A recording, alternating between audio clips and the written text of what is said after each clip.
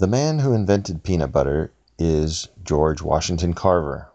He was born in 1864 in Missouri, just as the Civil War was ending, and he went on to get a college education. He was an African American, and he became a scientist, a botanist. And he went on to do a lot of great things. But the thing that I really love about him is that, of course, there were a lot of African Americans that had just been slaves, and now they were having their own farms, got a little plot of land and were trying to grow and make a living on the land.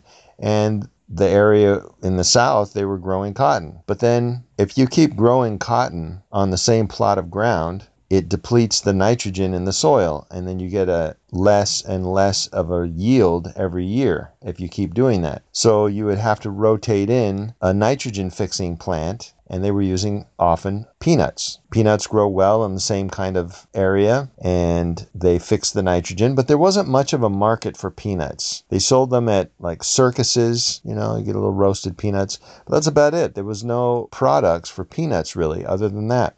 So these farmers were wasting, they had to do this. They had to plant the peanuts so that they could get the nitrogen in the soil so then the next year they could plant cotton, but they weren't getting much money for their peanuts. And George Washington Carver thought, I'm going to try to invent products that you can do with peanuts. And he did. He went on to invent over 100 things you could do with peanuts, including mayonnaise and gasoline and all kinds of things, solvents. But he also invented peanut butter, one of my favorite things. But probably more importantly, he applied his ingenuity to solving real problems for real people.